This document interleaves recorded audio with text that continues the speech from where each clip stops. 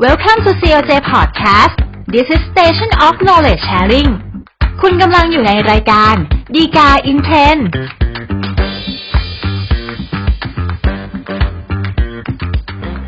สวัสดีครับท่านผู้ชมท่านผู้ฟังทุกท่านนะครับกลับมาพบกันอีกครั้งกับรายการดีกา in Trend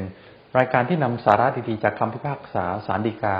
จัดทำโดยกองสารนิเทศและประชาสัมพันธ์สำนักงานศาลยุติธรรมนะครับอย่าลืมเช่นกันนะครับถ้าเกิดท่านต้องการตามสาระจากเราโดยไม่ขาดตกบกพร่องนะครับกดไลค์กด follow หรือว่ากด subscribe นะครับแล้วแต่ว่าติดตามเราทางช่องทางไหนนะครับสำหรับประเด็นแล้วก็เรื่องราวที่น่าสนใจที่เราจะนำมาพูดคุยแล้วก็นำเสนอในตอนนี้นะครับก็เป็นเรื่องของพยานหลักฐานในคดีอาญานะครับเพราะว่าในการฟ้องคดีอาญาเนี่ยสิ่งที่สำคัญที่สุดก็คือเรื่องของพยานหลักฐานที่จะเอามาใช้ในการพิสูจน์ความผิดหรือความบริสุทธิ์ของจำเลยนะครับแต่ว่าบางครั้งเนี่ยมันก็มีข้อที่ต้องควรคำนึงถึงแล้วก็ระวังนะครับก็คือว่าพยานหลักฐานที่จะเอามาใช้ในการพิสูจน์ความบริสุทธิ์หรือความผิดของจำเลยเนี่ยได้มาด้วยวิธีการไหนนะครับซึ่งถ้าเกิดเป็นพยานหลักฐานที่ได้มาโดยมิชอบนะครับก็อาจจะมีปัญหาที่ทำให้พยานหลักฐานเหล่านั้นเนี่ยต้องห้ามไม่ให้รับฟังได้ตามกฎหมายเช่นกันนะครับโดยประเด็นสำคัญที่เราจะนำมาพูดคุยกันเป็นพิเศษในตอนนี้นะครับก็เป็นกรณีที่ว่าถ้าเกิดมันมีการแอบอัดบทสนทนาระหว่างคู่สนทนานะครับแล้วก็เอาไฟล์ที่บันทึกไว้เนี่ยจะนำมาใช้เป็นพยานหลักฐานในการพิสูจน์ความผิดในคดีอาญาเนี่ยในข้อหาหมิ่นประมาทเนี่ยได้หรือไม่เพียงใดนะครับก็จะเป็นประเด็นสำคัญที่เรานำมาพูดคุยกันในตอนนี้นะครับสำหรับเรื่องราวที่เกิดขึ้นนะครับก็สมมติว่ามีชื่อนางไก่แล้วกันนะครับเคยทำงานเป็นพนักงานในบริษัทขายตรง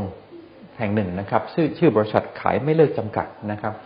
ต่อมาเนี่ยนางไก่ก็มีปัญหากับนายเสือที่เป็นเจ้านายแล้วก็ผู้ขับสั่งตัวเองนะครับก็สุดท้ายเนี่ยนางไก่ก็เลยลาออกจากบริษัทแห่งนี้ไปนะครับแล้วก็ไปสมัครงานอยู่ในบริษัทคู่แข่งก็ทำธุรกิจเกี่ยวกับการขายตรงคล้ายๆกันเนี่ยนะครับ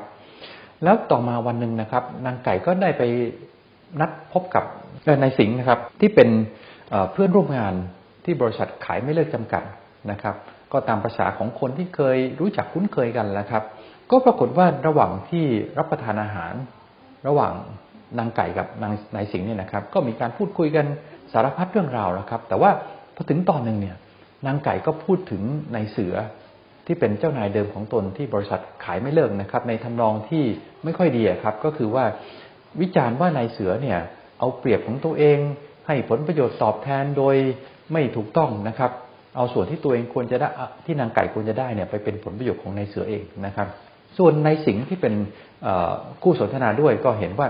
พูดคุยเกี่ยวกับนายเสือที่เป็นเจ้านายหรือว่าผู้ขับชาตัวเองในทางที่ไม่ดีนะครับก็เลยเอาโทรศัพท์เคลื่อนที่เนี่ยมาแอบอัดบทสนทนาระหว่างนางไก่กับตนเองเนี่ยไว้นะครับพอหลังจากคุยกันเสร็จนะครับนายสิงห์ก็เอาไฟล์บทสนทนาที่ว่าเนี่ยไปเปิดให้นายเสือฟังนะครับก็โดยสภาพแล้วครับนายเสือก็ฟังแล้วก็ต้องไม่ชอบแล้วครับเพราะว่าถูกนินทาว่าร้ายแล้วก็พูดถึงในทางที่ไม่ดีนะครับงั้นตรงนี้นายเสือก็เลยเอาไฟล์บทสนทนาเนี่ยมาฟ้องนะครับเป็นคดีในข้อหาหมิ่นประมาทนะครับก็เกิดเป็นเรื่องราวของคดีที่เรานำมาพูดคุยกันในตอนนี้นะครับซึ่งปัญหาที่สำคัญก็คงเป็นเรื่องของการที่เอาไฟล์บันทึกบทสนทนาระหว่างนางไก่กับนายสิงห์เนี่ยนะครับที่เอามาใช้เป็นพยานหลักฐานในคดีอาญาว่าในกรณีอย่างนี้เนี่ยสามารถที่เอามาใช้เป็นพยานหลักฐานในการพิสูจน์ความผิดในคดีอาญาเนี่ยได้มากน้อยแค่ไหนนะครับก่อนที่เราจะไปวิเคราะห์แล้วก็พูดคุยถึงปัญหาในคดีเรื่องนี้นะครับก็คงจะต้องพูดถึงตัวบทกฎหมายแล้วก็หลักการที่กำหนดไว้ซะก่อนนะครับซึ่งในเรื่องนี้เนี่ยประมวลกฎหมายวิธีพิจารณาความอาญานะครับมาตรา226/1นะครับก็ได้กำหนดบทบัญญัติที่ห้ามไว้นะครับว่าห้ามไม่ให้รับฟังพยานหลักฐานเนี่ยที่แม้ว่าจะเกิดขึ้นโดยชอบนะครับแต่ว่าหากวิธีการได้มาซึ่งพยานหลักฐานเนี่ยได้มาโดยไม่ชอบนะครับแต่ว่าอย่างไรก็ตามครับข้อห้ามที่ว่าเนี่ยก็ไม่ใช่เป็นข้อห้ามที่เด็ดขาดเสียทีเดียวนะครับแต่ว่าก็มีข้อยกเว้นที่สามารถที่จะรับฟังพยานหลักฐานเหล่านี้ได้นะครับถ้าหากว่าการรับฟังพยานหลักฐานลักษณะที่ว่านะครับเป็นประโยชน์ต่อการอำนวยความยุติธรรมมากกว่าผลเสียที่จะเกิดขึ้นนะครับซึ่งถ้าถามว่าในการที่เราจะมาชั่งน้ำหนักดูว่าควรหรือไม่ควรที่จะรับฟังพยานหลักฐานลักษณะอย่างนี้นะครับก็คงจะต้องบอกได้ว่ามันก็คงจะต้องดูจาก ปัจจัยหลายๆประการนะครับอย่างเช่นเรื่องของที่เรียกว่าคุณค่าในเชิงพิสูจน์นะครับภาษาอังกฤษเรียกว่าเป็น probative value นะครับก็คือว่ามันสามารถที่พิสูจน์ความจริงในเรื่องนั้นเนี่ยได้มากน้อยแค่ไหนนะครับก็เป็นเรื่องของคุณค่าในการพิสูจน์ที่ว่านะครับรวมถึงความสำคัญและก็ความน่าเชื่อถือของพยานหลักฐานชิ้นนั้นนะครับแล้วก็พฤติการและก็ความร้ายแรงของความผิดในคดีก็จะเป็นปัจจัยต่างๆเนี่ยที่เอามาประกอบในการพิจารณาว่าควรจะรับฟังพยานหลักฐานชิ้นนั้นหรือไม่นะครับคราวนี้ลองกลับมาดูเรื่องราวที่เกิดขึ้นในคดีเรื่องนี้นะครับซึ่งในคดีที่นายเสือมาฟ้องนางไก่เนี่ยนะครับก็เป็นเรื่องที่นางไก่ไปพูดถึงนายเสือเนี่ยในทางที่เสียหายนะครับเพราะฉะนั้นเนี่ยคำพูดของนางไก่ตรงเนี้ยที่พูดถึงนายเสือในทางที่ไม่ดีเนี่ยนะครับเป็นคำพูดที่นางไก่ก็พูดโดยตัวเองแหละครับไม่ได้มีใครไปขู่เข็นหล่อลวงหรือว่าบังคับให้นางไก่พูดประโยคข้อความเหล่านี้เพราะฉะนั้นพยานหลักฐานที่เป็นคำพูดอันนี้ครับก็คงบอกได้เป็นพยานหลักฐานที่เกิดขึ้นโดยชอบถูกไหมครับคราวนี้ปัญหาต่อไปก็คือว่าเอาล่ะพยานหลักฐานนี้มันเกิดขึ้นโดยชอบแล้วมันจะเข้าข้อห้ามตามมาตรา226/1หรือเปล่านะครับว่าถ้าวิธีการที่ได้มาซึ่งพยานหลักฐานเหล่านี้มันเกิดไม่ชอบขึ้นมานะครับซึ่งพอเรากลับไปดูเรื่องราวที่เกิดขึ้นนะครับจะเห็นได้ว่าไฟล์บทสนทนาที่ว่านี้มันเกิดจากการที่นายสิงห์เนี่ยไปแอบอัดบันทึกบทสนทนาโดยใช้โทรศัพท์เครื่องที่ของตัวเองโดยที่นางไก่ก็ไม่รู้ถูกไหมฮะว่าขณะนั้นเนี่ยระหว่างที่พูดคุยรับประทานอาหารกับนายสิงห์เนี่ยนายสิงห์ได้แอบอัดบทสนทนาตรงนี้ไว้นะครับเพราะฉะนั้นมันก็เป็นการกระทำที่เรียกได้ว่ากระทบต่อสิทธิส่วนบุคคลของนางไก่เพราะว่านางไก่ก็พูดคุยไปตามปกติคิดว่าเป็นเรื่องส่วนตัวระหว่างนางไก่กับนายสิงห์นะครับโดยบทบัญญัติของมาตรา226/1ที่ว่านะครับแม้ว่าตามปกติแล้วเนี่ยจะเป็นบทบัญญัติของกฎหมายที่ใช้เพื่อห้ามการแสวงหาพยานหลักฐานของรัฐในการที่เอามาลงโทษพลเมืองก็ตามนะครับแต่บทบัญญัติของกฎหมายเรื่องนี้นะครับศาลฎีกาก็มองว่ามันก็ใช้บังคับกับคนที่เป็นโจทย์ในคดีอาญาไม่ว่าจะเป็นฝ่ายรัฐหรือว่าเอกชนฟ้องด้วยกันเองเพราะฉะนั้นมาตรา226/1ที่ว่าเนี่ยก็ย่อมจะใช้บังคับกับกรณีที่เอกชนเป็นโจทย์ฟ้องร้องดำเนินคดีด้วยนะครับเพราะฉะนั้นปัญหาต่อไปก็คงต้องมาวิเคราะห์แหละครับว่าเอาละถ้าอย่างนั้นเนี่ยแสดงว่าการที่แอบ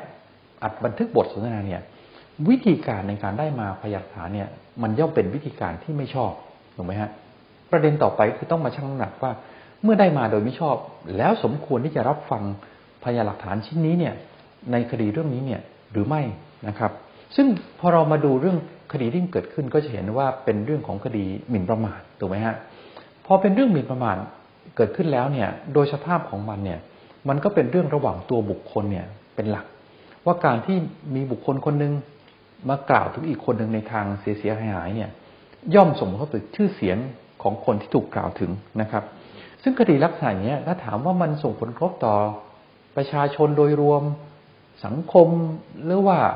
ในประเทศชาติโดยรวมหรือประโยชน์สาธารณะแล้วเนี่ยก็เห็นได้ว่ามันไม่มีผลกระทบในลักษณะอย่างนั้นเนี่ยสักเท่าไหร่นะครับเพราะฉะนั้นเนี่ยเมื่อโดยสภาพของคดีมันไม่ได้ส่งผลต่อประโยชน์โดยรวมสักเท่าไหร่แต่ว่าวิธีการได้มาซึ่งพยานหลักฐานเนี่ยมันได้มาโดยไม่ชอบ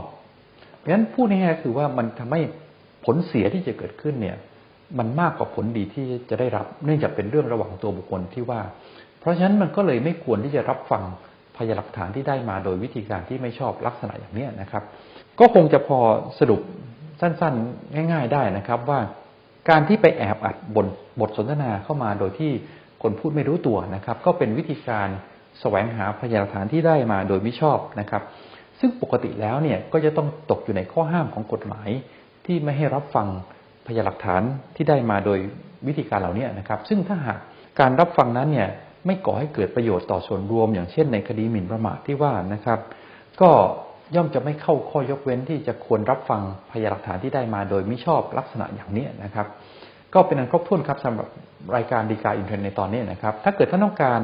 ค้นคว้าข้อมูลเพิ่มเติมนะครับดูได้จากคำพิพากษาศาลฎีกาที่3782/2564ครับก็เป็นอันครบถ้วนครับสำหรับเรื่องราวในตอนนี้อย่าลืมนะครับถ้าเกิดท่านต้องการติดตามสาระจากเราโดยไม่ขาดตกบกพร่องนะครับกดไลค์กด follow หรือว่ากด subscribe นะครับแล้วแต่ว่าติดตามเราทางช่องทางไหนนะครับอย่าลืมกลับพบกันใหม่ในตอนหน้านะครับซึ่งเราคงจะพยายาม สรรหาสาระดีๆจากคำพิพากษาศาลฎีกามานำเสนอสู่ท่านผู้ชมท่านผู้ฟังทุกท่านเช่นเคยนะครับพบกันใหม่ในตอนหน้าครับสวัสดีครับ